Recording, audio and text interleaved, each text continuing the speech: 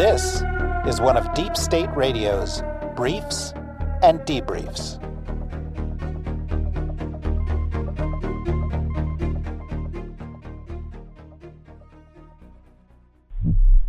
Hello and welcome to another episode of National Security Magazine from the DSR Network. I'm David Rothkopf, your host. I'm here in New York City, and I am joined today by Natasha Bertrand, who is a staff writer at The Atlantic and a commentator and analyst for NBC, where she covers national security and the intelligence community. Hi, Natasha. Thanks for joining us. Thank you for having me, David.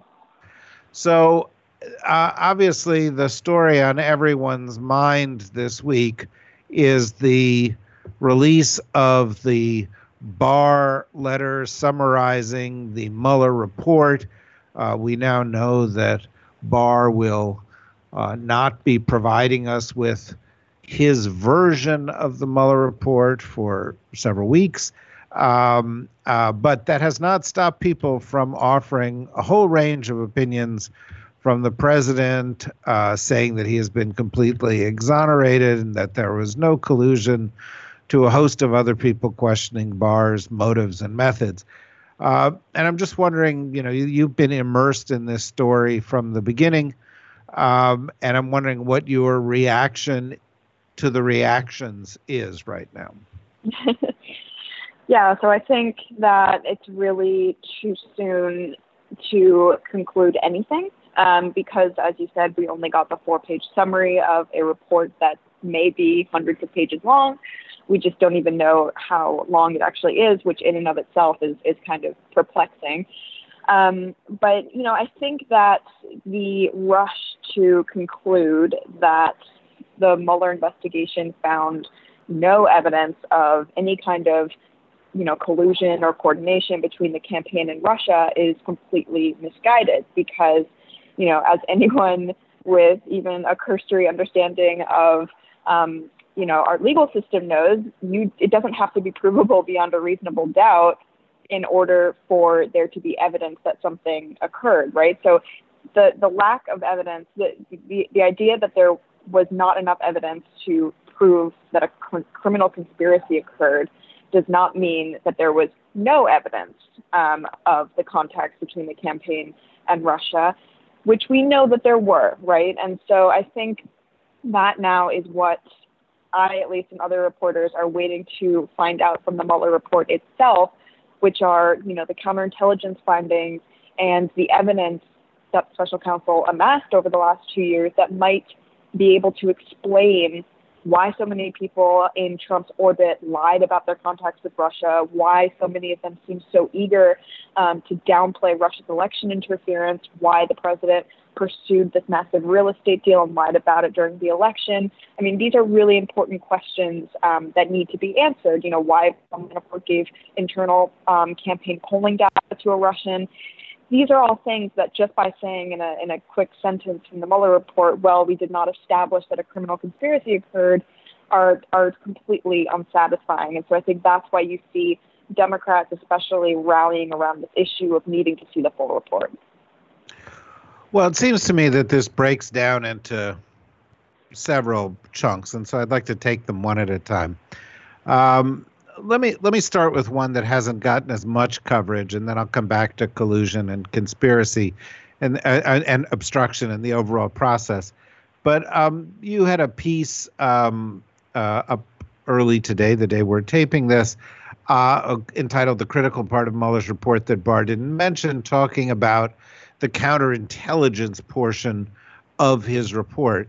Now, I've heard from other sources that it was, in fact, members of the Office of Special Counsel who went to the Congress and said, we would like to brief you on this, that this did not come through DOJ directly.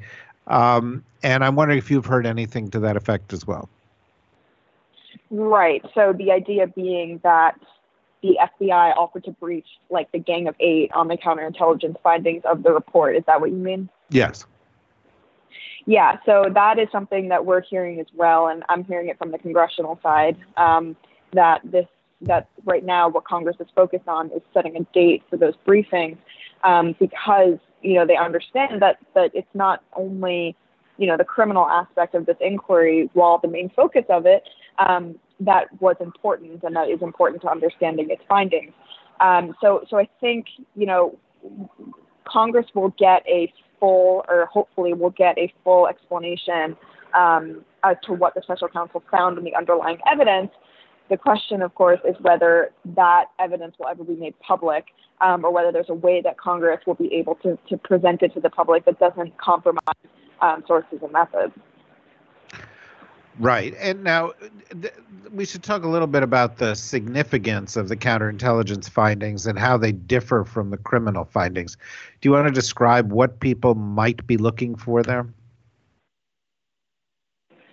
Yeah. So the counterintelligence probe would ask more than whether the evidence collected was sufficient to obtain a criminal conviction, right? It would provide necessary information to the public, perhaps, about why the president is making certain foreign policy decisions. So, for example, why has the president been so eager to upend U.S. foreign policy over the last, foreign policy since the end of World War II? I mean, NATO, the EU, et cetera. Is that because of his ideology, or is it something more nefarious? Is it because he might be compromised by the Russians? Is it, were members of his campaign compromised in any significant way, in a way that, would make the campaign eager to promise Russia that they would lift sanctions in the early days of Trump's administration, which we know that they did do. So even if all of these conversations, all of these activities did not rise to the level of a crime, they are still very important to understanding the full scope of Russia's election interference in 2016 and whether or not the Trump campaign played any role in that. And I think, also just in terms of explaining things like the Trump Tower meeting, not illegal to have that meeting, but what kind of signal did it send to the Russians about the campaign's willingness to accept their help, about the possibility that there might have been a quid pro quo? All of these questions can be examined as part of a broader counterintelligence inquiry and cannot, I think, according to experts that I speak to, be understood just by a criminal conviction and just by saying, well, the evidence we collected did not rise to the level of proof beyond a reasonable doubt to the point where we could present it in court and obtain a conviction. Right. So each criminal issue involved here, whether it pertains to conspiracy or whether it pertains to obstruction, involves several components, one of which is there sufficient evidence to say that it rises above the level of reasonable doubt? And the second is whether there is the desire to prosecute, which could be colored by DOJ guidelines, et cetera, et cetera.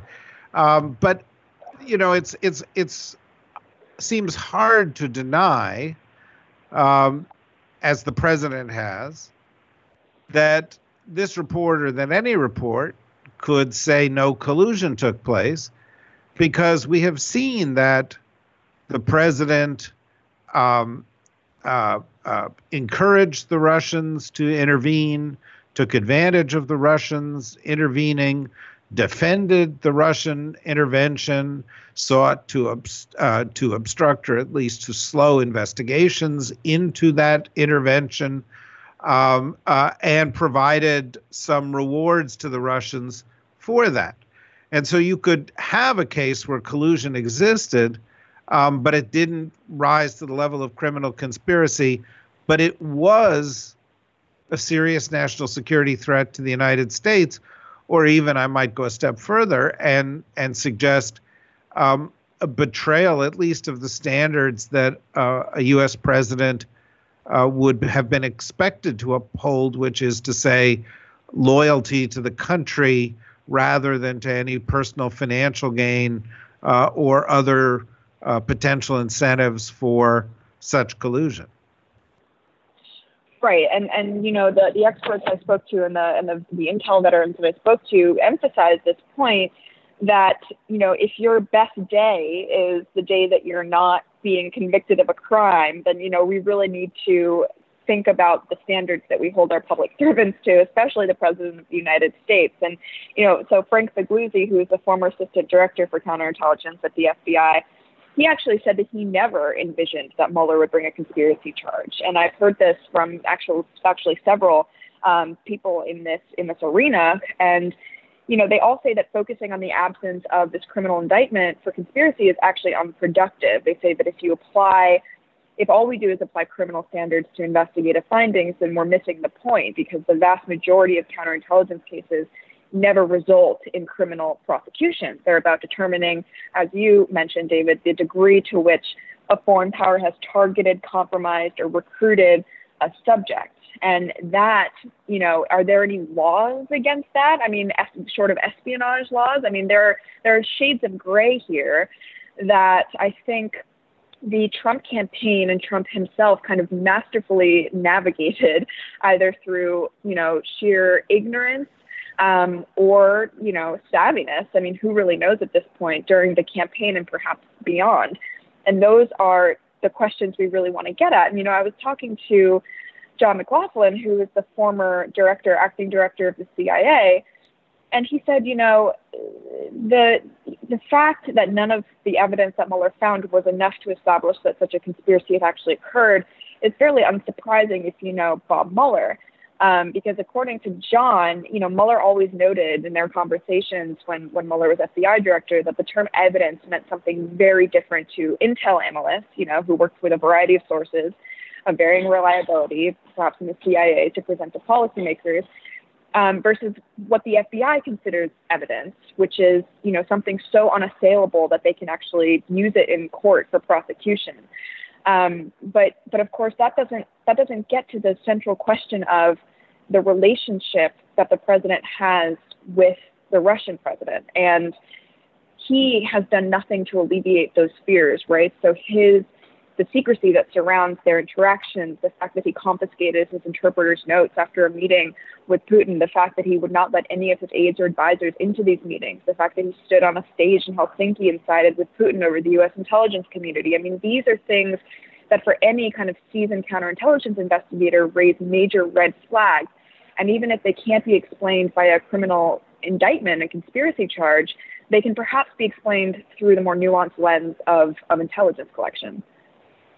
Yeah, it suggests that, you know, there's a headline or a story out there to be written that paraphrases Bill Clinton at the time of his own impeachment troubles and said, you know, it's along the lines of, it depends on how you define evidence.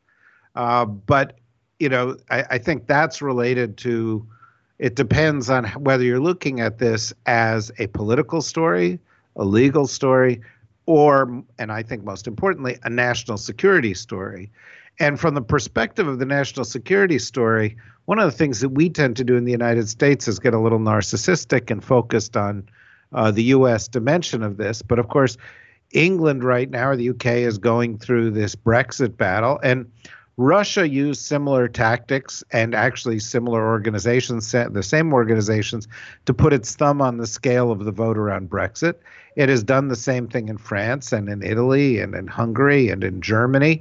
This is actually part of a systematic effort by the Russians to use the openness of democracy to advance their goals, and to do so wherever possible by, you know, without breaking the law, because that would undermine their objectives.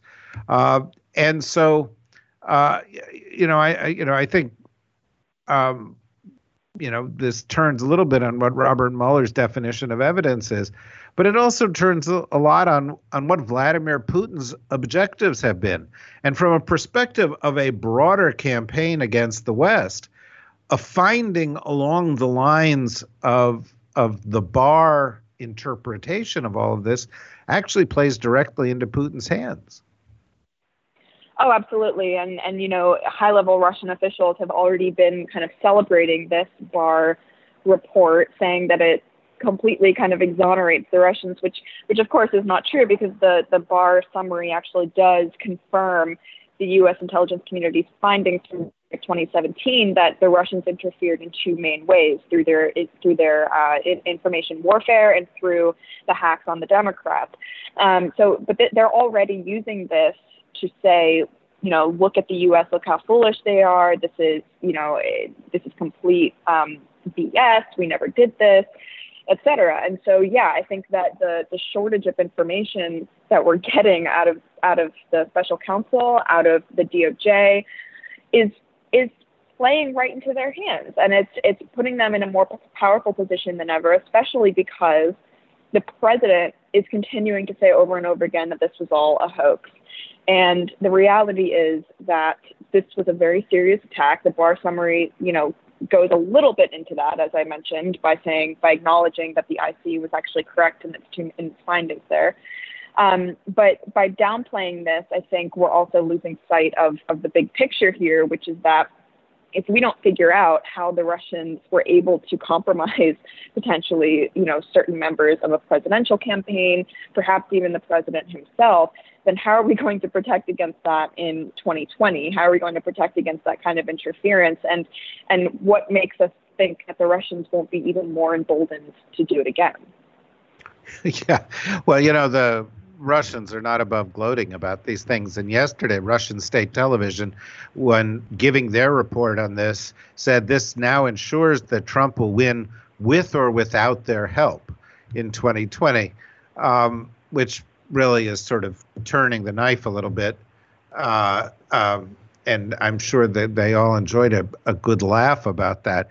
The other set of issues here have to do, of course, with the question of obstruction.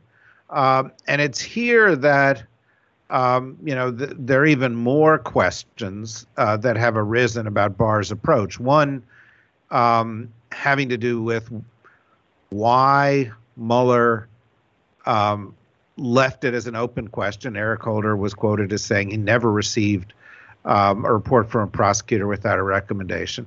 Secondly, if he did leave it as an open question, did he do so to present it to the Congress, because the DOJ does not make judgments or indictments against sitting presidents, rather than to leave it to the Attorney General? If Mueller took 2 years doing this, why did Barr take 2 days to reach, or a couple of weeks if he had it a couple of weeks ago, to reach a decision about the obstruction issue?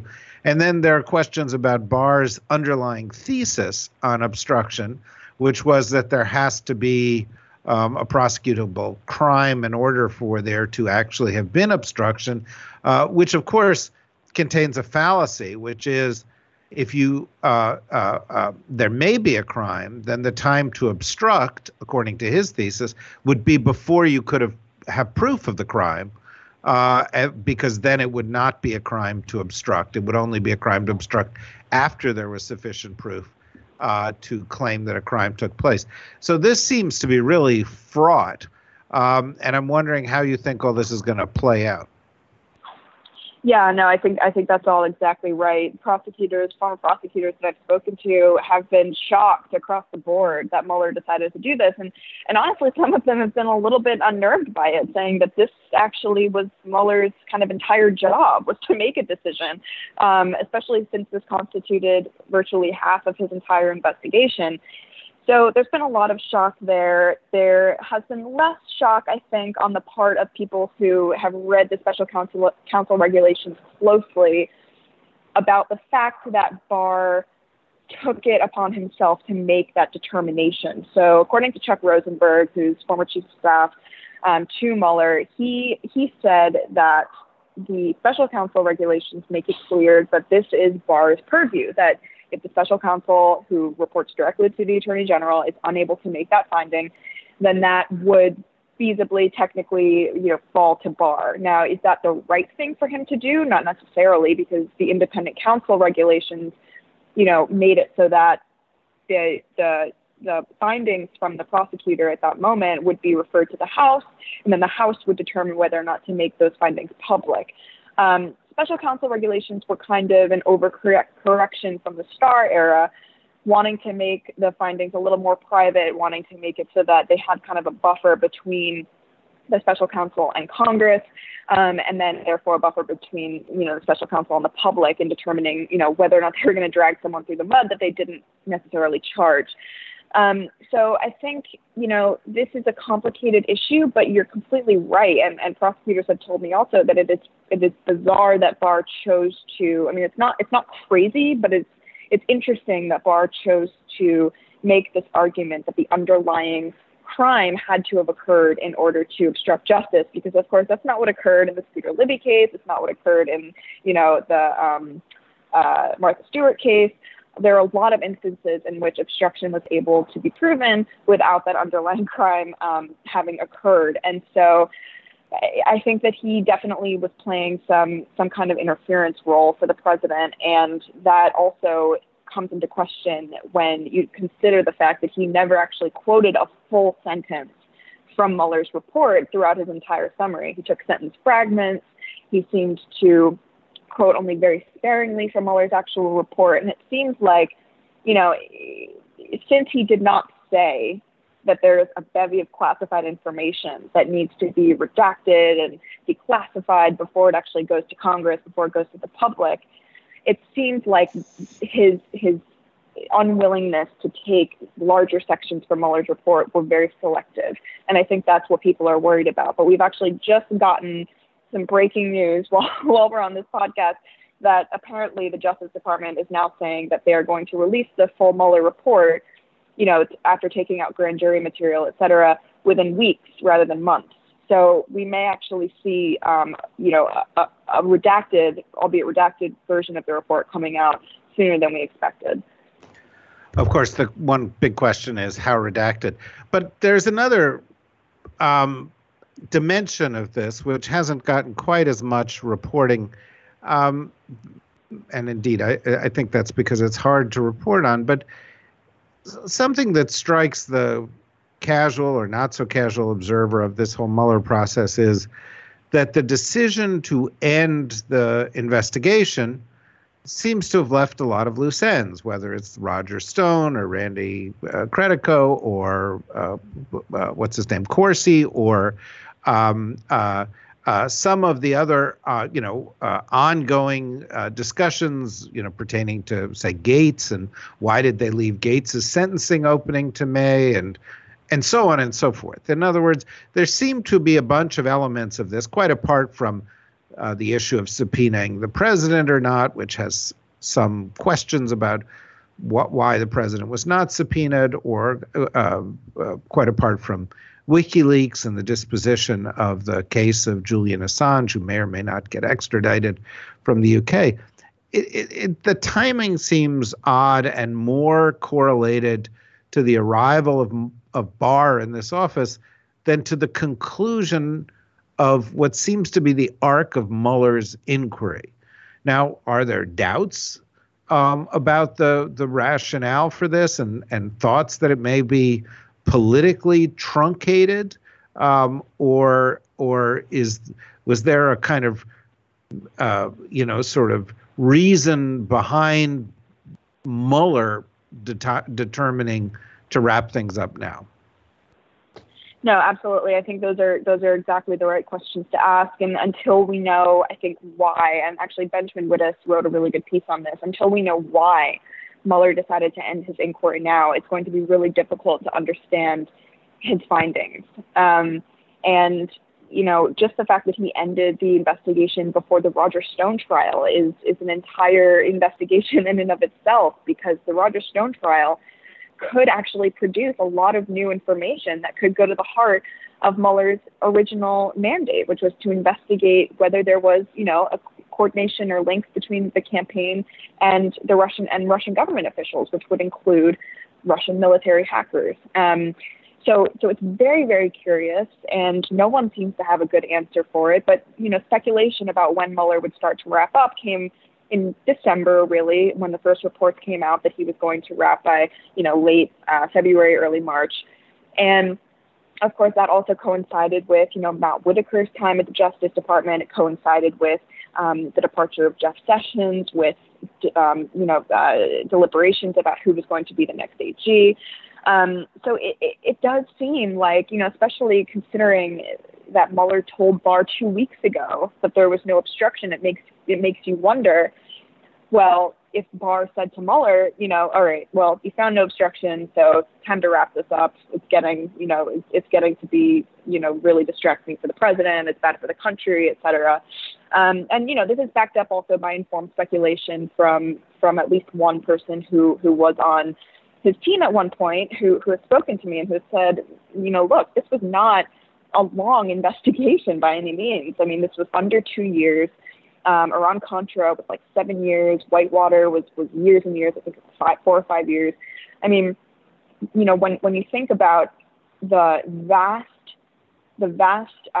mandate of this investigation, which was dealing with an adversarial foreign government, with foreign contacts, with intelligence questions, it just seems like wrapping it up in 1 year and 10 months was ambitious at best or nefarious at worst. And I think that's a question that we're going to really need to get to the bottom of. And Democrats are already talking about subpoenaing Mueller to testify about his mindset in all of this and about whether he did face any pressure from the Trump-controlled DOJ, because ultimately, a lot of the decisions that the special counsel has made did have to be, run past the AG. The AG is a political appointee, did have the final say on a lot of this stuff. So it's definitely a question worth asking.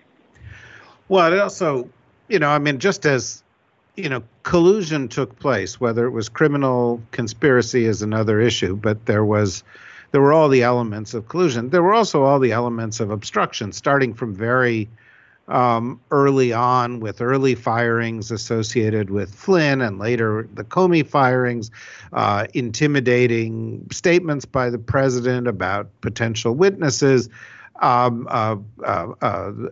firing or discussions of firings apparently took place with Whitaker during his time as acting attorney general in an effort to suppress prosecutions or to slow them down, and through to this. And I guess the question becomes, whether we've entered a kind of a zone that the framers of the Constitution never really anticipated, where they were seeking to ensure that no one was above the law, and they established checks and balances, but they didn't envision a system, I think, in which wrongdoers or parties that had such closely aligned interests could be in charge of different branches of the government in such a way that they could essentially institutionalize obstruction.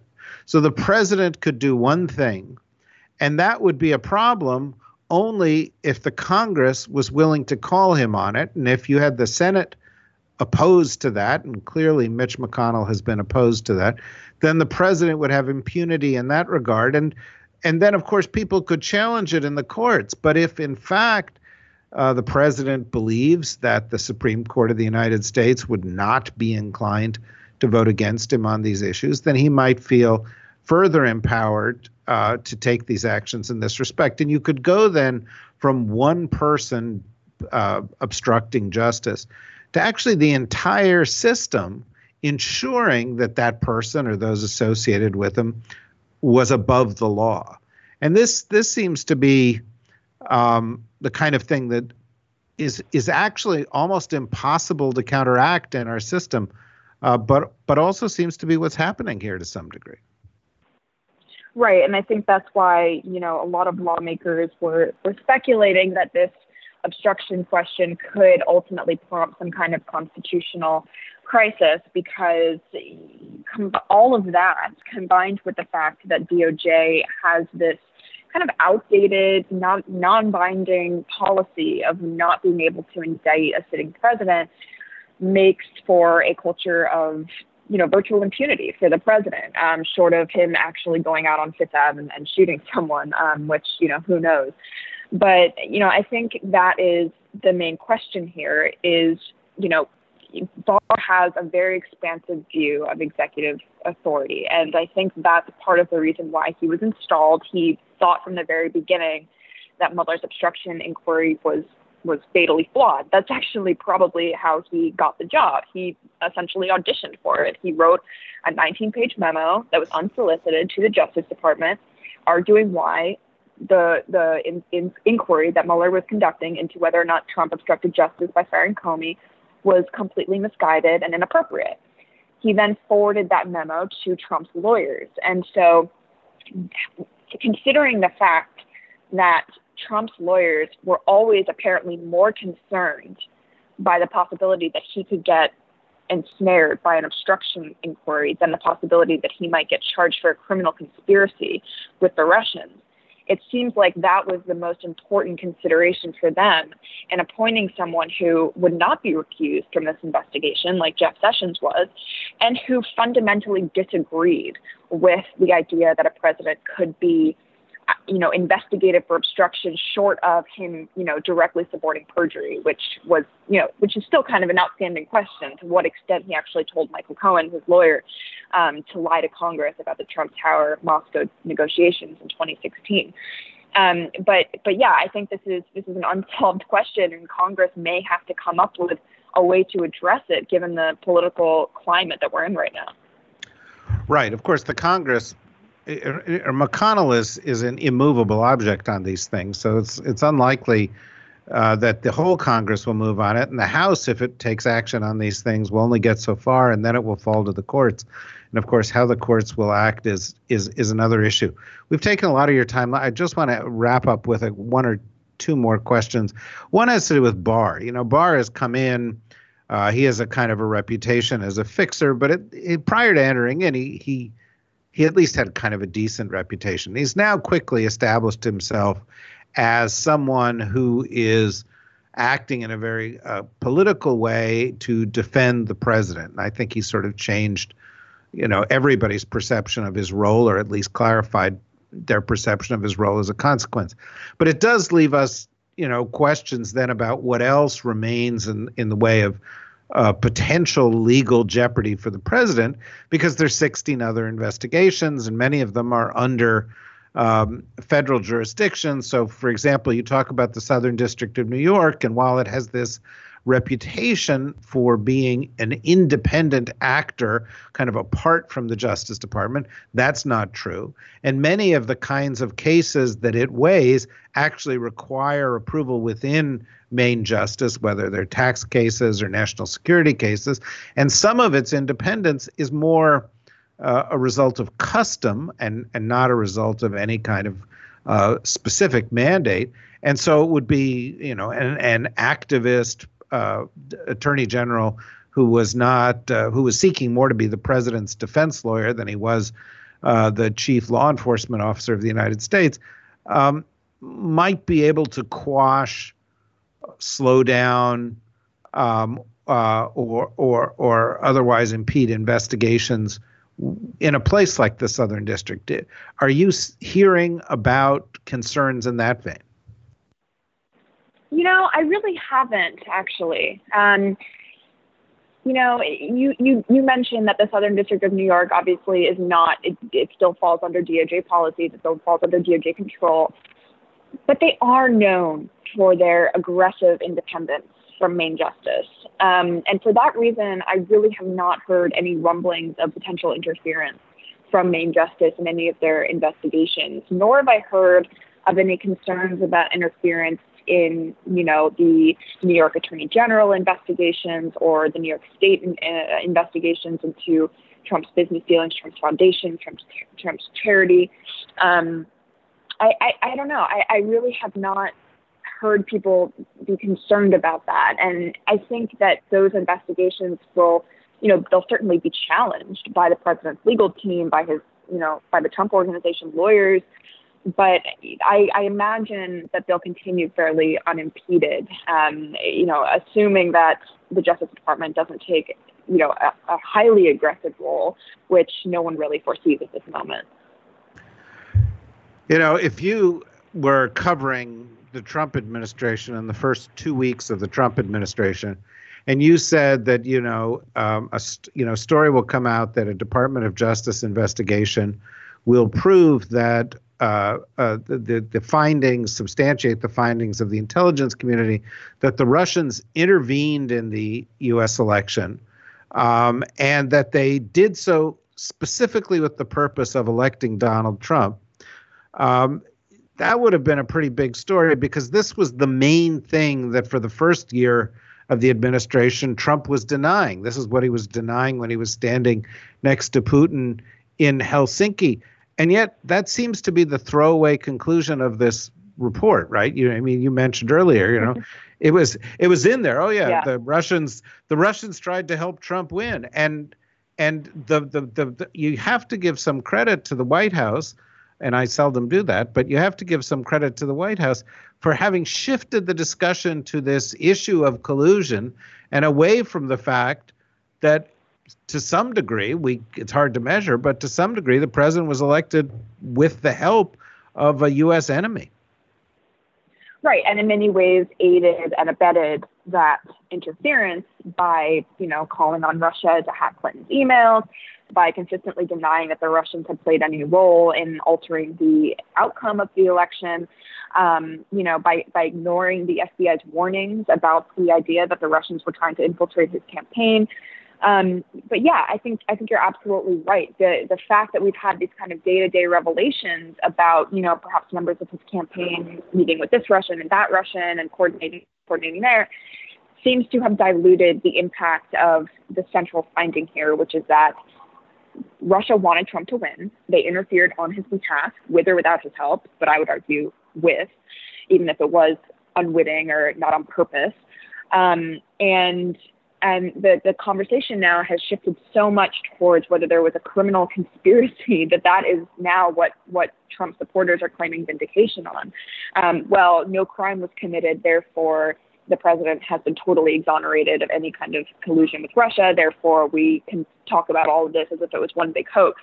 If the Russians do try to interfere again, which they likely will, according to experts I speak to, they will probably continue trying to compromise certain elements of, both parties. And that is something that they have to be on guard over. And that is something that, leadership, it comes from the top, that, the White House and the administration has to come out and say, this is a very real threat and they need to address it, because that kind of leadership is something that's been sorely lacking over the last 4 years. And it's what's really continued to embolden the Russians.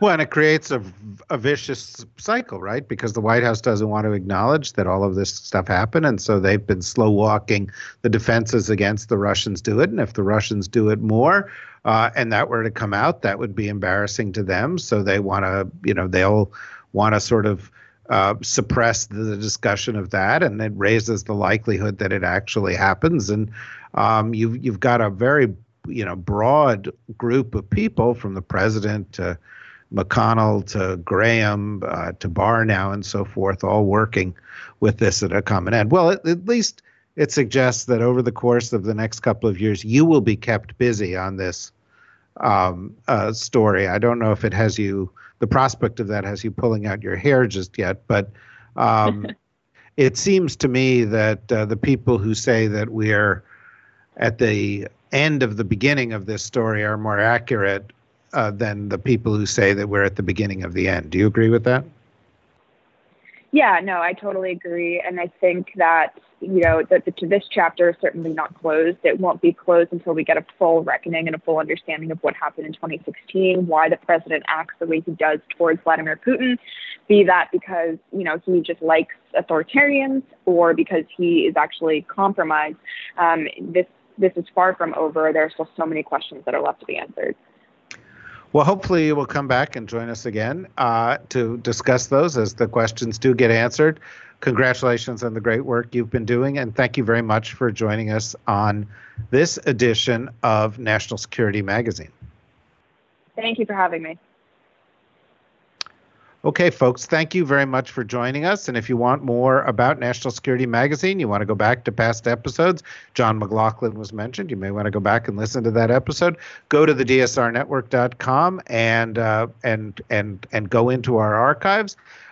Listen to the other shows that we produce here, from Deep State Radio to Washington for Beautiful People, and stand by for some other announcements of some new programming we've got coming your way. Thank you very much. Great. Deep State Radio is a production of the Deep State Radio Network, a division of TRG Interactive Media. Our podcast today was produced in cooperation with Goat Rodeo Productions and was supervised by Ian Enright. Join us again for another episode of Deep State Radio. If you don't, we know where to find